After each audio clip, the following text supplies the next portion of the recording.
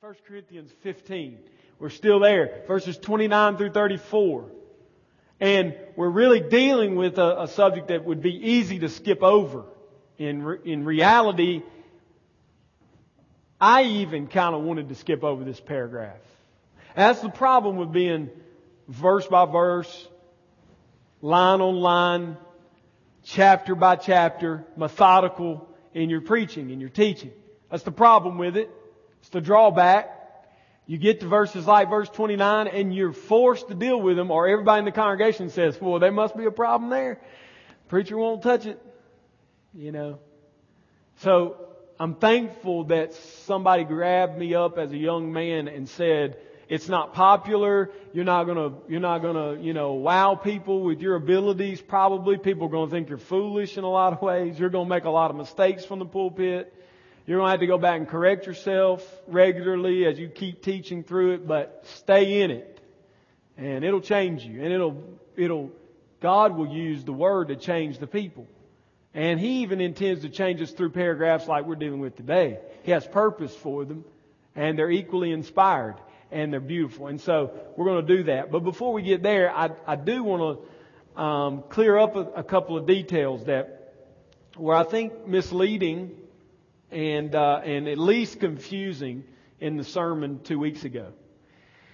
In an attempt to hurry through several passages dealing with the resurrection of the dead, which was our particular topic in the paragraph that precedes this one, in verses 23 and 25, particularly of 1 Corinthians 15, I referenced John 5, I referenced 1 Thessalonians 4, Revelation 20, and I tied all those things together in a very quick fashion, in summary form.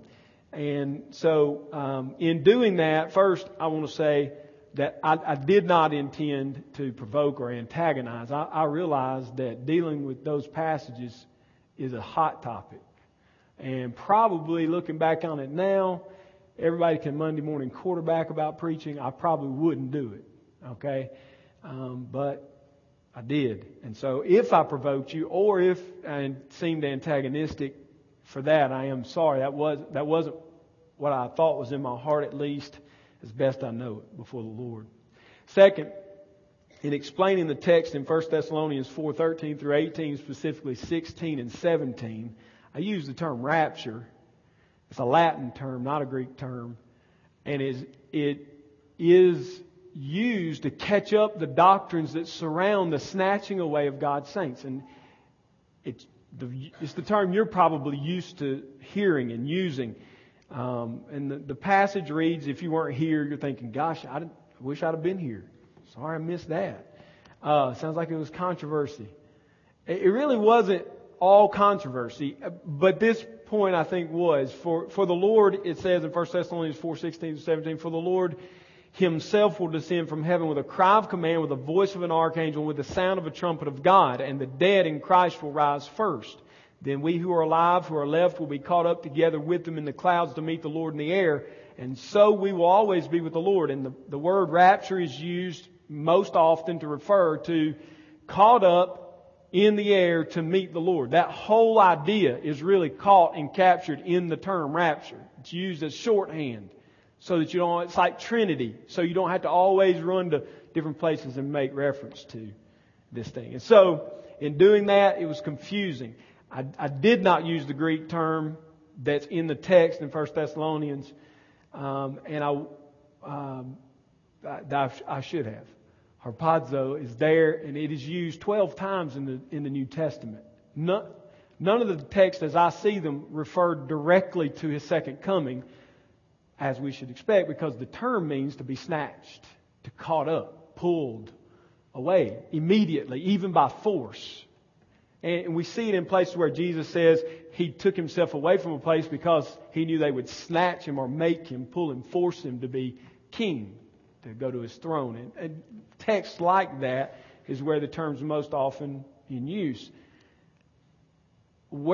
How it's not used is in combination with this idea of meeting the Lord. Other places it's not used in this way, and I think Paul's using it very technically, and that's what I was really explaining. very confusingly, and it still may be confusing to you. I think Paul's using very specific language to talk about being snatched up to meet the Lord. That word for meet in the Greek is used 2 other places in the New Testament. Matthew 25:6, when the virgins are being talked about, the 10 virgins, 5 ready, 5 not. And it says those who went out to meet the Lord, or the one who is coming, the groom.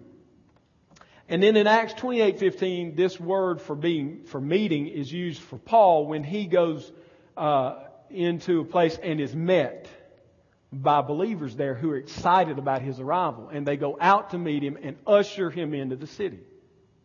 And you remember my point. I believe the rapture is just that. God snatches us to Him and we welcome Him into the city. And so I spent a lot of time explaining the meeting, and I think it was confusing in some ways, and that wasn't my intention. But I do think that this idea is technical, and I do think it's supportable, and I do think it not only comes from the Bible, but from the Greek, secular Greek around the time to talk about leaders, kings particularly, being ushered into a city as victorious, as ruling. And that's how I see it. And you remember I said, I believe that is the true triumphal entry of the King.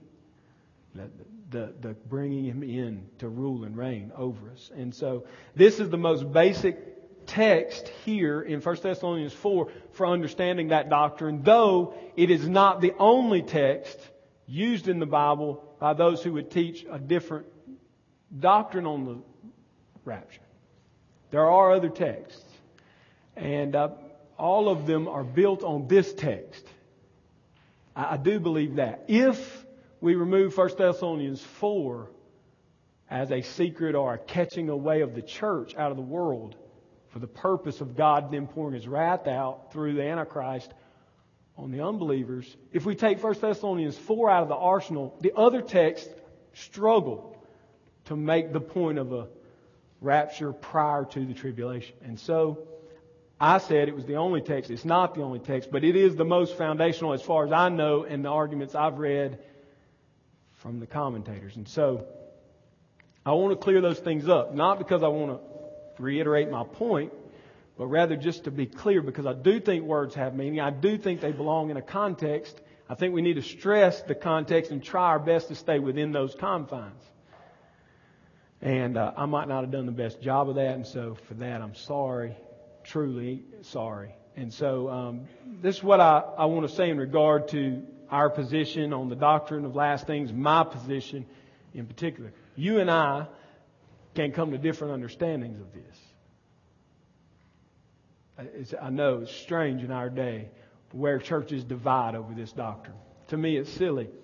I encourage you, if you're struggling at this time to understand this teaching, I encourage you to study the Word of God.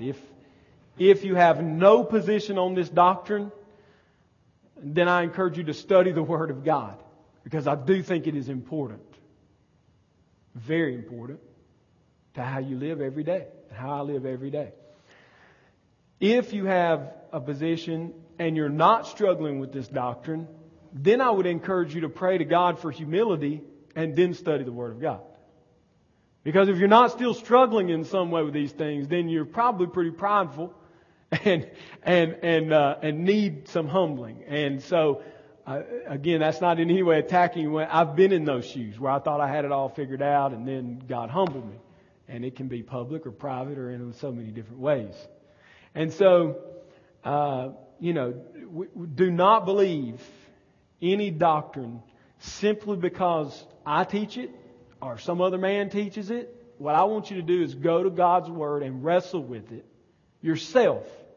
Use other people to help you and guide you, but don't depend on them, because all of us are unsure at some points. And if you're still unclear in the matter on 1 Thessalonians 4, I'll be glad to talk with you more about it. I though want to get back to our text and about our business. And so that's where I'm at. And I do thank you for the opportunity to, in a lot of ways, mess up and have to come back and apologize. and make things as clear as I can. So hopefully that clears it up. Now let me go to the text for today. 1 Corinthians 15, 29 through 34. Let's read it together. Otherwise, what do people mean by being baptized on behalf of the dead? If the dead are not raised at all, why are people baptized on their behalf? Why are we in danger every hour? I protest, brothers, by my pride in you, which I have in Jesus our Lord, I die every day. What do I gain if, humanly speaking, I fought with beasts at Ephesus? If the dead are not raised, let us eat and drink, for tomorrow we die. Do not be deceived. Bad company ruins good morals. Wake up from your drunken stupor, as is right, and do not go on sinning, for some have no knowledge of God. I say this to your shame, Corinth. We might read, or my children. I think that's a good ending to it. This is, again, a very difficult text to interpret and especially to apply to our lives. It deals with, right off the bat, a doctrine which is very strange to us, the baptism of the dead. And so let's jump right in with both feet. I've got 3 points, and hopefully when I leave, you'll have applied, and I will have applied this to our lives. First of all, from this text, I think we see that bad doctrine always leads to evil living. Without any exception. And as a matter of fact, I take it that Paul is really dealing with that here as he deals with this doctrine of baptism for the dead. In verse 29, Paul discusses a practice that is otherwise unknown to us. Nobody that we can read was practicing baptism for the dead in the church. Nobody. There's no historical record of it. There's no teaching in the first century about this. There's no other mention of it in the Scriptures. It's very mysterious, very strange. It is apparently being practiced in Corinth, and it seems that it is being carried out by those who teach that there is no resurrection from the dead, which is strange, isn't it? And that's what Paul points out. Otherwise, why are they baptized for the dead if they be not raised? He's asking the question of his opponents. This is a very difficult verse because, again, we're not sure what Paul's referring to in the first place. Second, if he's referring to actual baptism for the dead, why does he not condemn the practice outright? Why doesn't he just say, don't do it?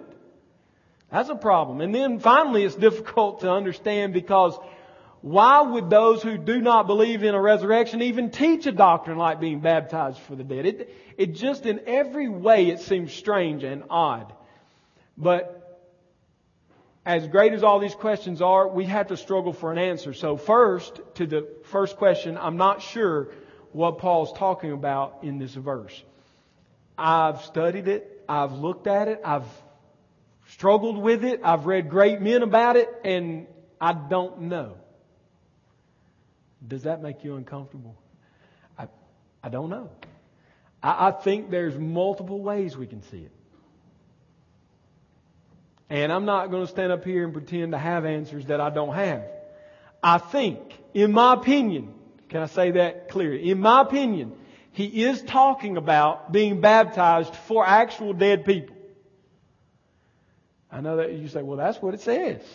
But there's a lot of commentary that says otherwise. And these are brilliant men, much more brilliant than myself.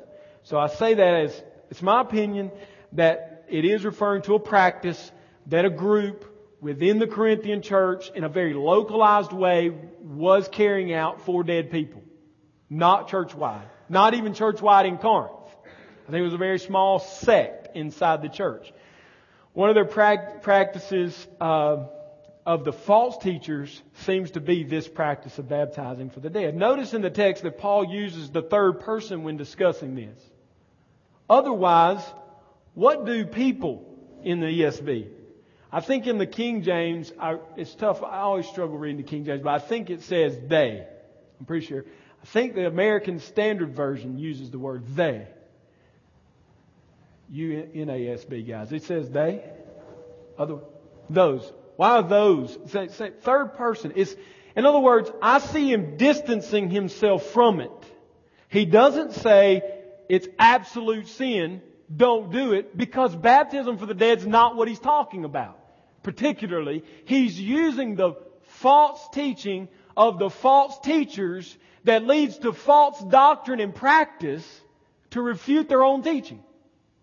If these jokers, we might say in our day, in the Fred Sanford way, if these people don't believe in the resurrection of the dead, why are they having you be baptized for the dead? What purpose does it serve? He's using their logic against them to try to win their converts, their followers. He's making an argument here. Paul's good at arguments. Very, very good. He himself is not practicing baptism for the dead. Neither are any of the apostles that we know of or have any record of. Neither is the church at that time practicing it in any full-blown manner. So, this is not a text dealing with this particularly, and I have no reason to think we should be practicing it. In this way, I see Paul as indirectly separating himself from the practice, and by separating himself, he's condemning it. Why are those people baptizing people for the dead? Because look what he does in the next phrase. He switches.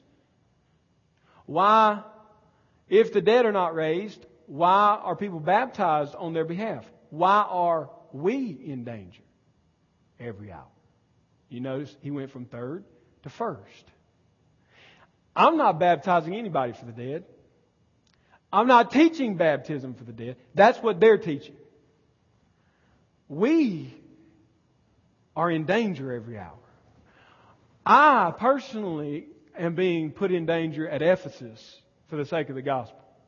You see the separation. So I see himself separating himself from this teaching and using their false teaching against them to dispute them. The second issue I brought up in regard to the first verse is why he does not directly condemn the practice. Paul's not writing about the issue of baptism. He's arguing for the resurrection. If he launches out in a full explanation about why you shouldn't be baptized for the dead, the audience gets distracted. His readers go on a tangent. He's not there to get them back in, so he doesn't even go down the road. You might say, why does he even bring it up? Because this outlandish doctrine that the resurrection isn't going to happen is leading to evil practice, and he's using the evil practice to undo their teaching. But he doesn't want to deal, I don't think, directly with this practice, because it's not his point. His point is resurrection. And so again, I believe this is what we're seeing here. It's a risk that he avoids in his writing. After all, I believe he did condemn the practice by discussing it in the way he does, first of all. And second, he does this with other issues. If you go back to 1 Corinthians 10, which we won't do for time's sake, he does the exact same thing with the eating of meat at the table of idols. He does not directly condemn it. Yet later and in other writings, he does condemn eating at the table of idols. But he doesn't do it in 1 Corinthians 10 because, again, that's not his point in 1 Corinthians 10. He's using that as a picture, as something to discuss, to bring them to right teaching. And so it's pretty common for Paul, or it's done in other places by Paul, let's put it that way. He's saying, just so we're clear, if you're being baptized for dead people, and the same people who are baptizing you're saying resurrection won't occur, it's unreasonable. Why would you do it?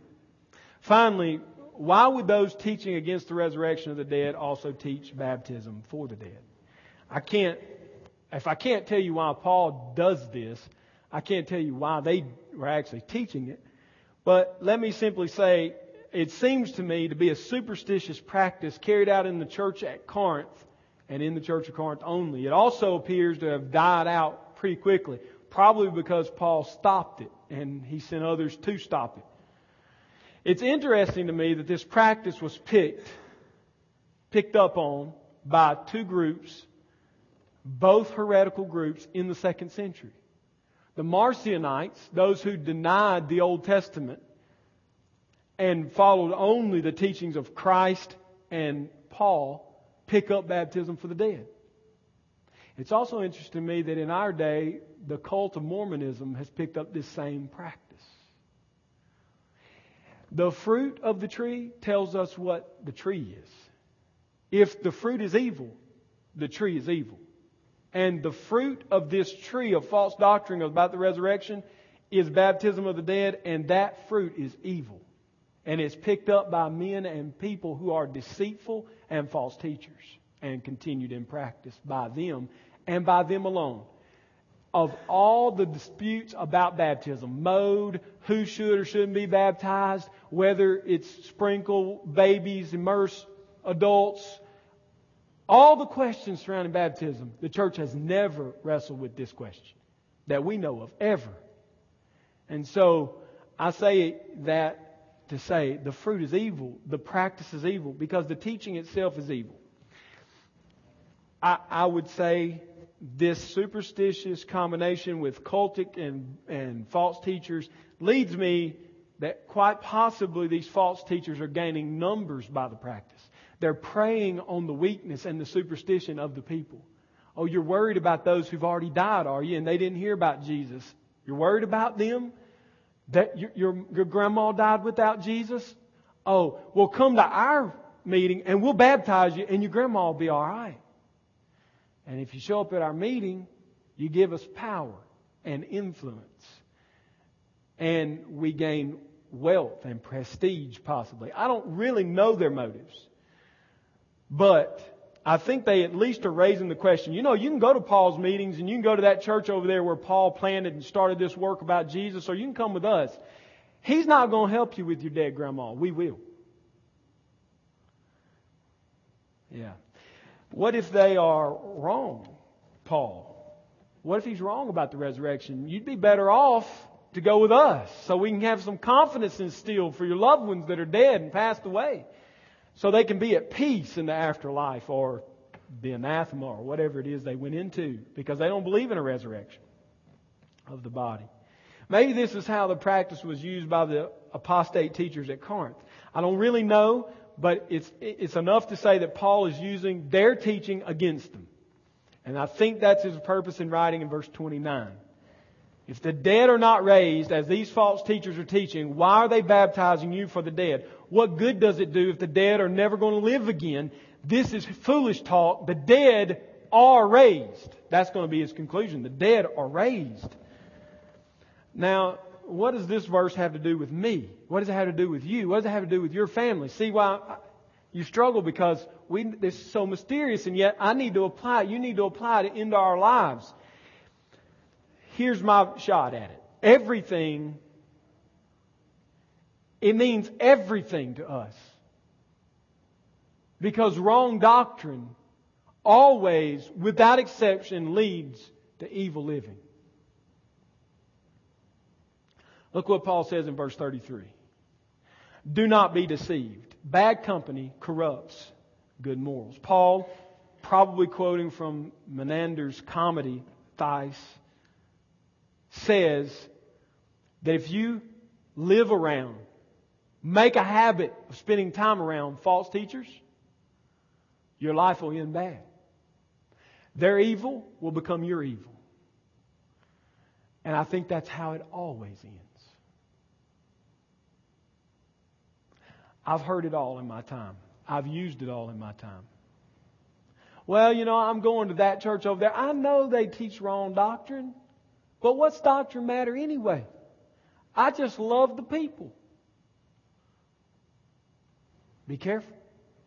The teaching you associate with will become your belief system very quickly and will lead to evil living. And Paul's telling these people, don't spend your time with these people. Don't waste your time with these people. Don't connect your train to their engine, or you'll pay their price. They're false teachers, and they will ruin your life. They're leading you into ungodly living, which will always lead to destruction in the end. Those who teach an ungodly lifestyle always corrupt the lives of their followers. That's always, not sometimes. Always. The same is true today. False teaching is destroying thousands and thousands of lives. In an age where we downplay the importance of doctrine and downplay teaching and preaching and say, oh, there's so many other things we could be doing with our time that's so much more productive. I say, and I think the Bible says, and verses like this show us that Paul would say, doctrine is crucial. Teaching is the thing you should be doing and emphasizing in your gatherings. If not, your church and other churches will be led astray and fall into false doctrine which will corrupt their life and lead to destruction. So, it's my job to give you a couple of examples of this that's going on in our churches, in this church possibly, and I think it probably is, unfortunately, and especially in our culture of church. I use that term purposely. We live in a culture of church. We do not live in a Christian culture. We have never lived in a Christian culture. We have always lived in a church culture. There was a time when the church culture was good, and now I'm afraid it's become increasingly wicked. So that you don't get off on the rabbit trail, we'll stay on the point. Relativism, or the teaching and the belief that all truth is subjective, is one of these teachings that is false, and it is infiltrating our churches. Relativism. It goes something like this.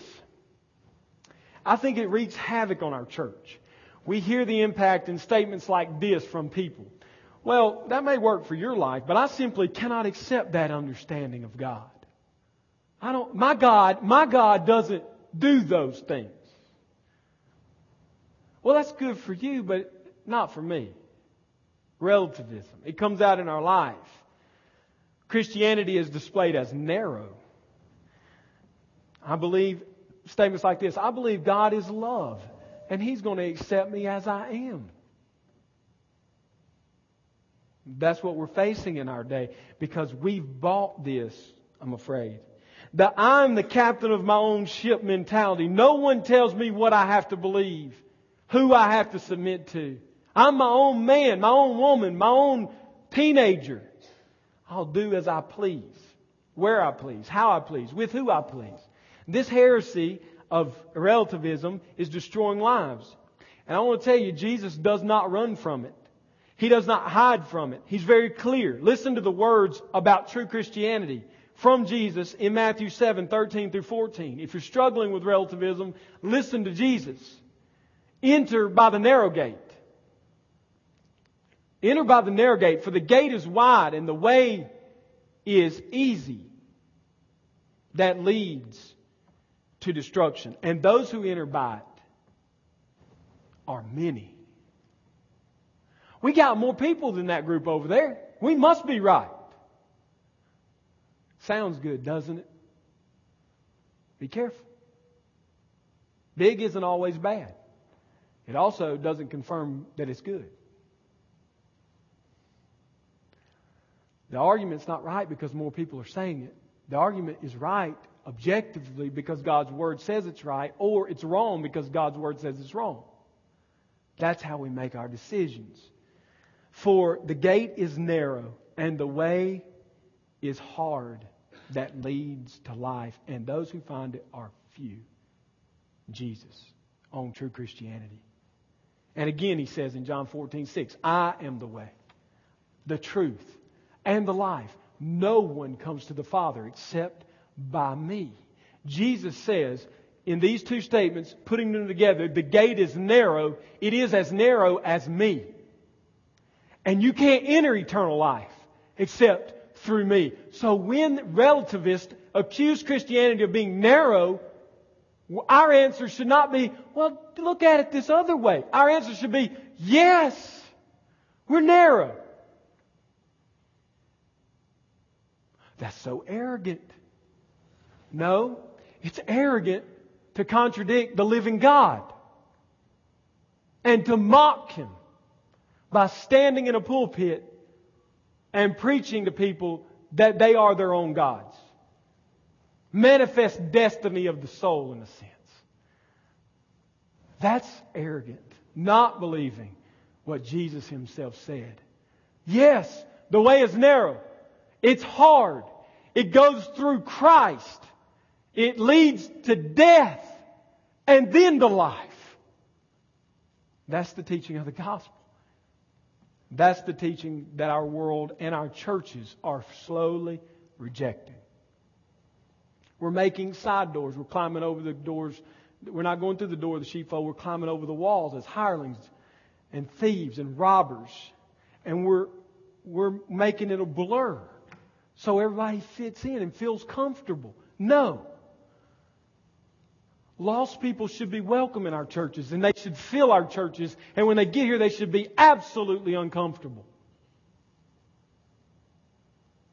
And Christians who choose to live like the world ought to leave here feeling awful unless they have submitted to the King and repented of their sin.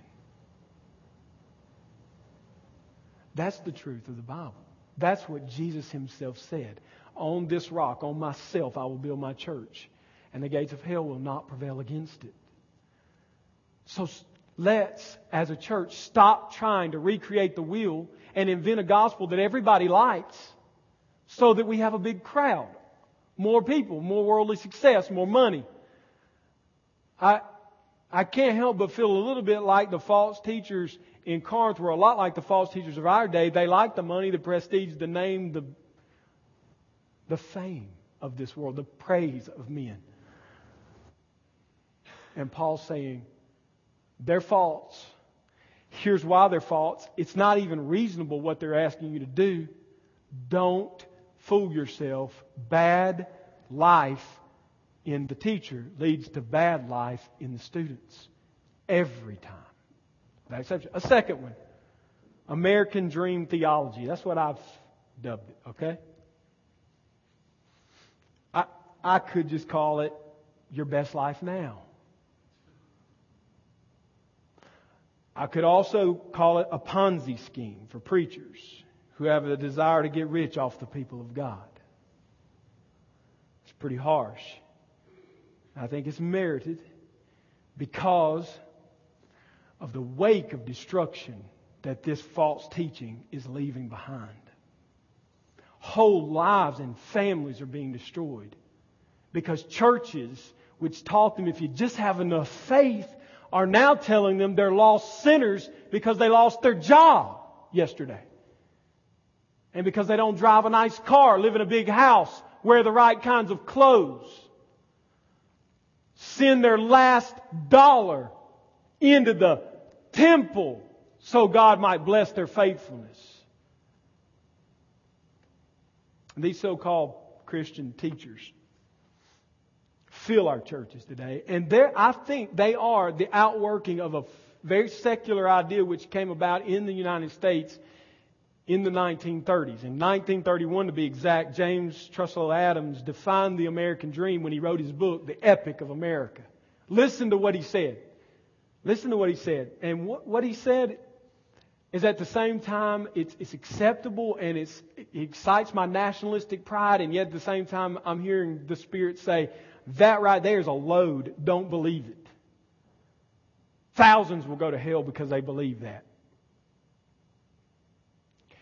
This is what he said. The dream of a land in which life should be better and richer and fuller for everyone, with opportunity for each according to ability or achievement.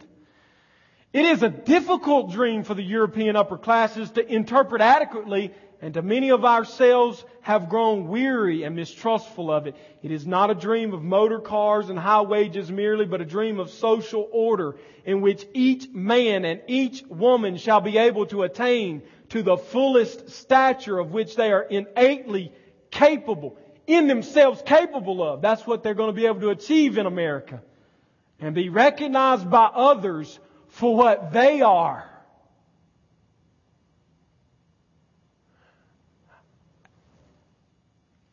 Regardless of the fortuitous circumstances of birth or position.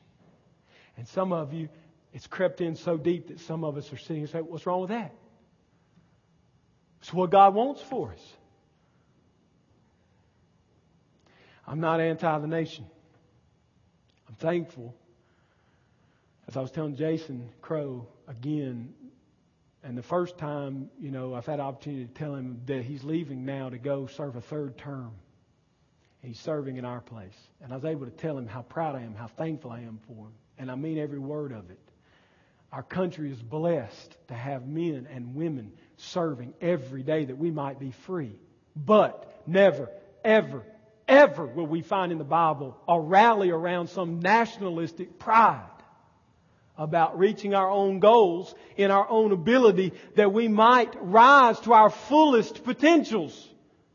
When grafted over into the church from its social order, it is absolutely destructive. How, you might say? Well, it connects to the continual renewal of the prosperity gospel in the United States. The proprietors of this so-called gospel would say to us, God wants me to be happy, to reach my fullest potential. He wants to bless me and give me wealth because of our faith, despite where I'm born or what class I'm in. He wants me to be happy, reach my potential, be rich. If I simply believe enough in Him and sow the seeds of ministry into the ministries that I'm involved in, then God will bless me. And preachers much worse are teaching their people this. And what I would say is God hates this lie. He absolutely abhors this. Why? Because there is no promise of physical prosperity for those who believe in Jesus in this life. There is no promise of prosperity here. There is the absolute promise, sure and unchanging, that our treasure is in heaven. Guess what? The stock market has no bearing on the one whose treasure is Christ. The death of a loved one has no bearing on the one who has said, I have died to my family and I'm alive to Christ. No bearing on it. It doesn't change it. It allows daddies in the Sudan to stand over their dying children and dead children from starvation, the simplest things of life needed to sustain life, food and water, and they don't have it. And they're able to stand and sing hymns of praise to a great and gracious King who loves them infinitely more than the world can ever hate them. That's the gospel of Jesus Christ. And that's its impact. And if you hook your train to any teaching that preaches this prosperity, health, wealth, whatever form, American dream, reach your full potential, junk, when your world crumbles, and it will, you won't have anything to stand on. You will go like the shifting sand out to sea. The rock is safe. Oh, He's not tame. He is a lion, but He's safe. He's the only safe place in all the world. And so when we hook our train to false teaching, don't be surprised when the house crumbles, when this world caves in on us. We need to hear not that we can have our best life now. What we need to hear is Matthew 16:24-26 that says, Then Jesus told His disciples, if anyone would come after me, let him deny himself, not reach his full potential, not look to earn the most wealth he can in this life, deny himself and come after me and take up his cross and follow me. For whoever would save his life will lose it, but whoever loses his life for my sake will find it. For what will it profit a man if he gains the whole world and the American dream and loses his soul? What will it profit? Or, what shall a man give in return for his soul? Jesus is saying, when you're laying on your bed and you're ready to draw life's final breath, it will not matter what this world has given to you. It will only matter if you have received Christ.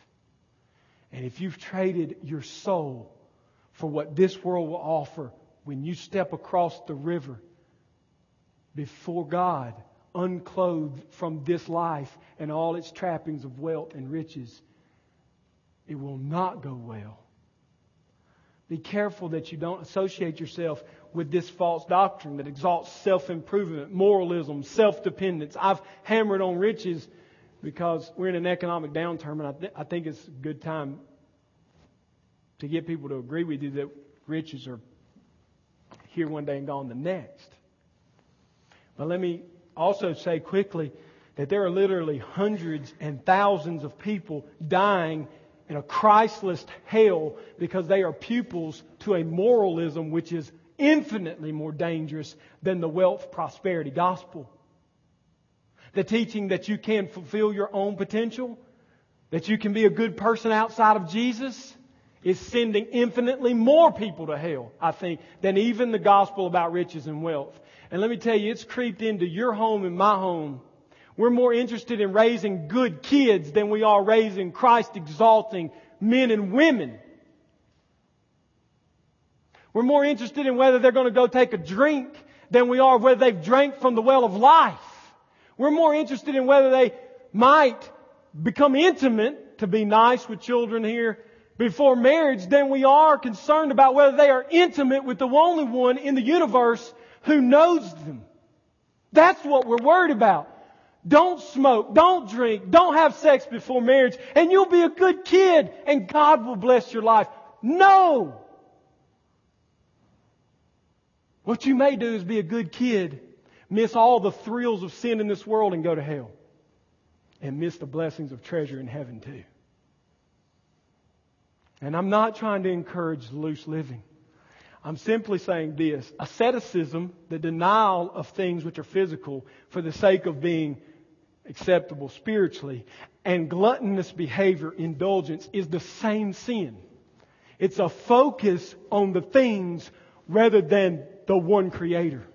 So you can go starve yourself, and you can go give all yourself stuff to the poor and live like a pauper until the end of your days and die and face hell. This is not a message against wealth. Absolutely not. God, in His great infinite grace, blesses many with wealth. All of us, by the way, by the world standards, are wealthy. He has blessed all of us. And it is not sinful. It is not sinful. The sin is in when you think God has blessed me as an end in itself.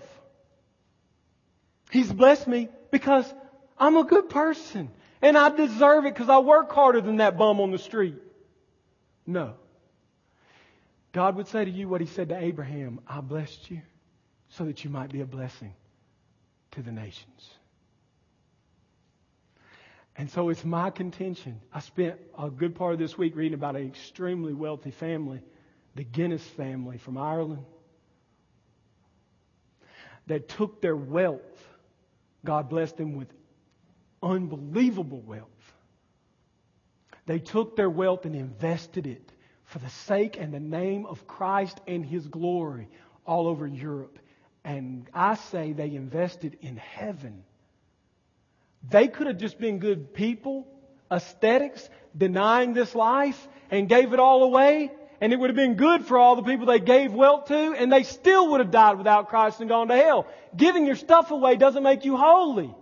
Living with a bunch of stuff doesn't make you holy. What makes you holy is Christ. And so if you have denied yourself and you've taken up the cross and followed Him, then wealth or poverty matters not. And all I would say to you and I is we need to consider how would God use our wealth for the good of all people in all lands, this land included. That's all I would say. The same sin is involved in moralism and licentiousness. Same sin. It's focused on the rules. What I can and can't do. The moralist says I can't do. The licentious person says I can do.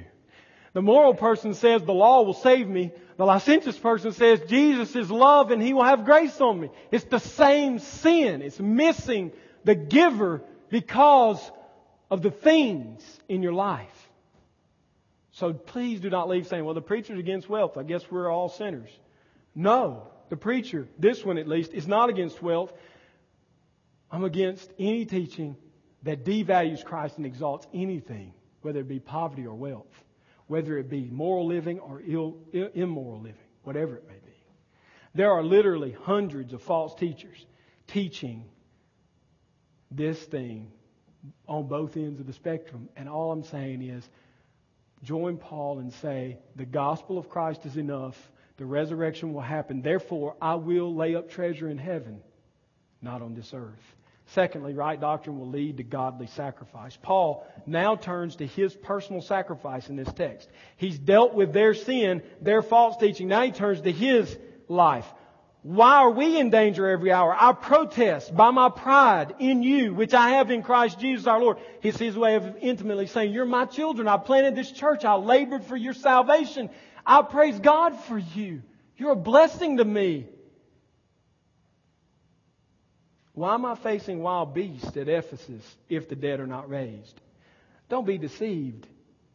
We need to be out eating, drinking, because tomorrow we're going to die if He doesn't raise us from the dead. And so, is He exaggerating? Is He exaggerating when He says that we're in danger every hour? Is He speaking in hyperbolic fashion when He says that, humanly speaking, I faced animals at Ephesus, wild beasts? No. He's not speaking in any way exaggerating here. He's speaking the truth. 2 Corinthians 11:21-33 says, but whatever anyone else dares to boast of, I'm speaking as a fool, I also dare to boast of that. Are they Hebrews? So am I. Are they servants of Christ? I'm a better one. I'm talking like a madman with far greater labors, far more imprisonments, with countless beatings, often near death. 5 times I received at the hands of the Jews the 40 lashes less one. 3 times I was beaten with rods. Once I was stoned. 3 times I was shipwrecked. A night and a day I was adrift at sea on frequent journeys in dangers from rivers, danger from robbers, danger from my own people, danger from the Gentiles, danger in the city, danger in the wilderness, danger at sea, danger from false brothers, in toil and hardship, through many a sleepless night, in hunger and thirst, often without food and cold and exposure. And apart from the other things, there is the daily pressure on me and my anxiety for all the churches. Who is weak? And I am not weak. Who is made to fall? And I am not indignant. If I must boast, I will boast the things that show my weakness. The God and Father of the Lord Jesus, who is blessed forever, knows that I am not lying. At Damascus, the governor under King Aretas was guarding the city of Damascus in order to seize me. But I was let down in a basket, though, through a window in the wall and escaped his hands. That is the account of Paul, a thumbnail sketch of what he went through every day of his life. So when he says, why are we under distress every hour? He's not speaking in exaggeration. He's telling the absolute truth. The gospel will bring the sword, because it is the fragrance of death to those who do not believe. The world persecuted Christ, so Paul expects, and we should expect, persecution at the hands of the world. And we suffer this persecution with joy, knowing that everyone who enters the kingdom of God will face persecution. Everyone who enters the kingdom of God will suffer. We have great joy as we think of our experience in suffering, because we have been counted worthy to suffer for His name. We count it all joy when men say all manner of evil against us for the sake of Christ, because our reward is in heaven. I want you to know today that it's my prayer that God would prepare us for the trials and suffering that we will endure in His name in the coming months and years. We will endure them by His grace. I pray that some of you suffer for His name in other nations that are yet to know the true gospel. I think about the persecutions that Elizabeth faces now in Honduras, separated from her family. I mean, she's already suffered. She's going to Guatemala to serve the Lord. A volcano erupts. I don't know how often that happens in Guatemala, but I'm not thinking every day. And then a tropical storm hits on its heels. And then she gets all her plans changed, and she's wondering what's God up to. And I'm missing out on the thing I've been so excited about, and what's God doing with me. And I just encourage you to read her blog. It's amazing what God does through suffering, what He does through trials. She's now in the place where she was supposed to be last year when she couldn't go because of what happened in Caitlin's case. So the suffering of one sister. A man breaks in the night to harm girls who are there to share the gospel, and a parent separated by hundreds of miles says, why is this happening to my child? And a Christian, a devout, beautiful Christian young lady faces danger for sharing the gospel and says, what is God up to? A lot. He's making us into His image. And we will face these trials and persecutions. And those are just a couple of small ones in comparison to what we will face in the future and what others are facing even today. And we should expect it. And joy is the result for the Christian. Joy is the result. How? Because these momentary and light afflictions, as Paul said, the ones I just read to you, they aren't even worthy to be counted alongside the glory that is now laid up in heaven for me on account of these trials and sufferings. So we get so focused on our suffering that we lose sight of Christ, is what I'm saying. And what Paul would have us say is, in your suffering, when you're in danger every hour, and when you're facing wild beasts, which I believe is a way of talking about those who opposed him at Ephesus, not actual beasts, though it could have been beast, but probably wasn't, because he lived through the experience. The last time they tried to feed me to the lions, I didn't live from it. Okay? But regardless of that, he's facing danger every day. And what was he just walking around with a smile on his face like, well, easy come, easy go? No. But the deep joy which he felt was sustained, and it grew on account of the trials. Why? Because his focus was not suffering, but Christ. As Peter says, if we suffer because of our evil, what good does it do us? But if we suffer for Him, that's where the joy comes from. We're suffering for Him and with Him. And it is almost as if we wear it as a badge to honor Christ, to say, our Master suffered and I'm an unworthy servant. Why should I not suffer? Our world has trained us to be averse to suffering, and all I'm saying is some of you need it now. And I'm on the edge of saying pray for it, but I'm not there quite yet. But I'm on the toe line of it. You say, that's foolish. Why are you going to pray for it? Because I think for some of you it's the only way you will ever know Christ. Because you're so tied to the false teachings and the false pretend gospels that go out every day over the radio and the TV and in pulpits, that the only way you will ever get cut from that is to suffer. And what you need to say is, God, do to me whatever it takes that I might know your Son Jesus. I'm telling you to do what Jesus said do in Matthew 13. Find the treasure by the field. Sell all you've got by the field. I'm telling you what He told the merchant who found the pearl of great price. He sold his business to have the pearl. People thought he was crazy, but he had the pearl. That's all I'm saying to you. Don't focus on the suffering, the momentary suffering. Focus on eternity.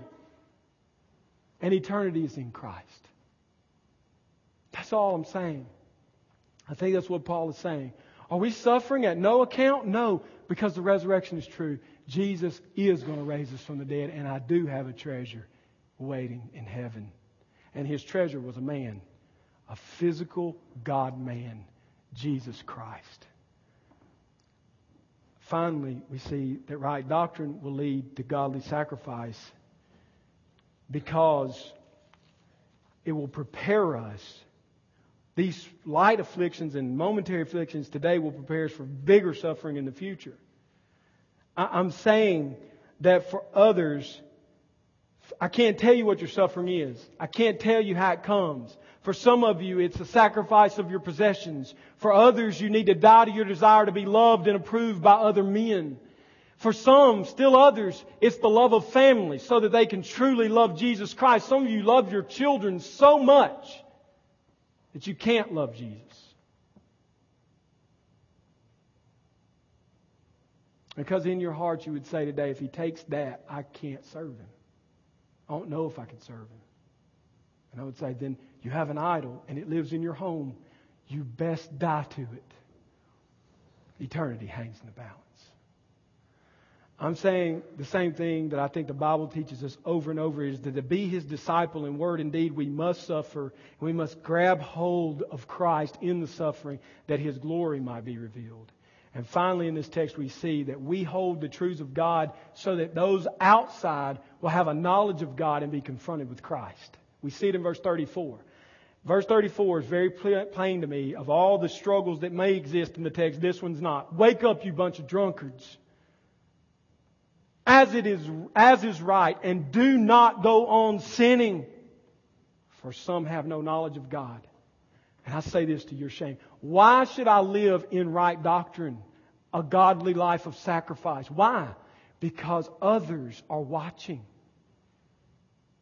Others are watching. Primarily to God, but secondarily because others are watching. And they can't see Christ for all the glitter of this world that's on you as you name His name. They can't see Christ because you're more interested in the things of today than you are about eternity. They can't even see Him. They hear you talking, they see your mouth moving, they hear you talking about Jesus, and they say, that dude serves Jesus because he's got a great wife, a good family. He's got possessions. He's popular. He's moved up the corporate ladder. He's reached success in every measure. They can't even see Jesus.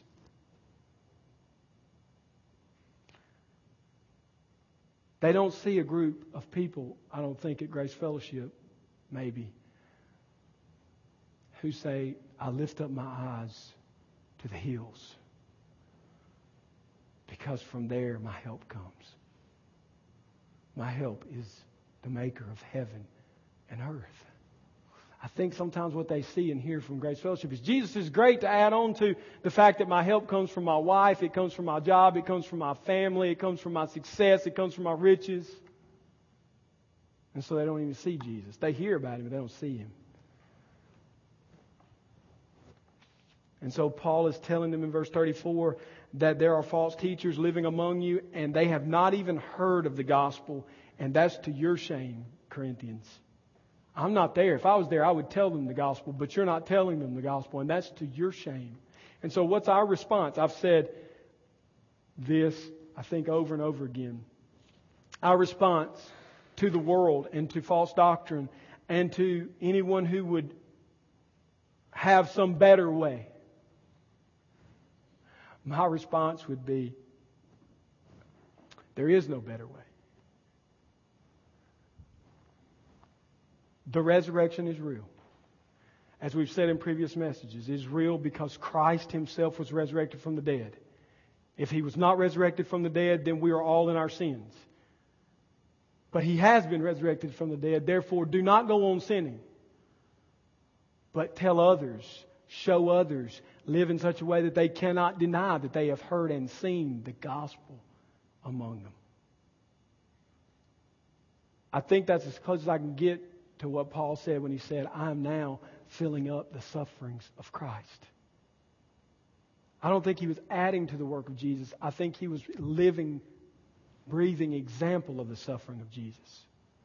The fact is, there are people in our day who have not seen Christ suffer. None of us have seen Christ suffer with our eyes. So how will they know this true gospel that calls us to die and live to Christ, carry our cross and follow Him? They will know if we hold the right doctrine in one hand, Christ, and we live to the world looking like Him. We will be filling up the sufferings of Christ for Calhoun County.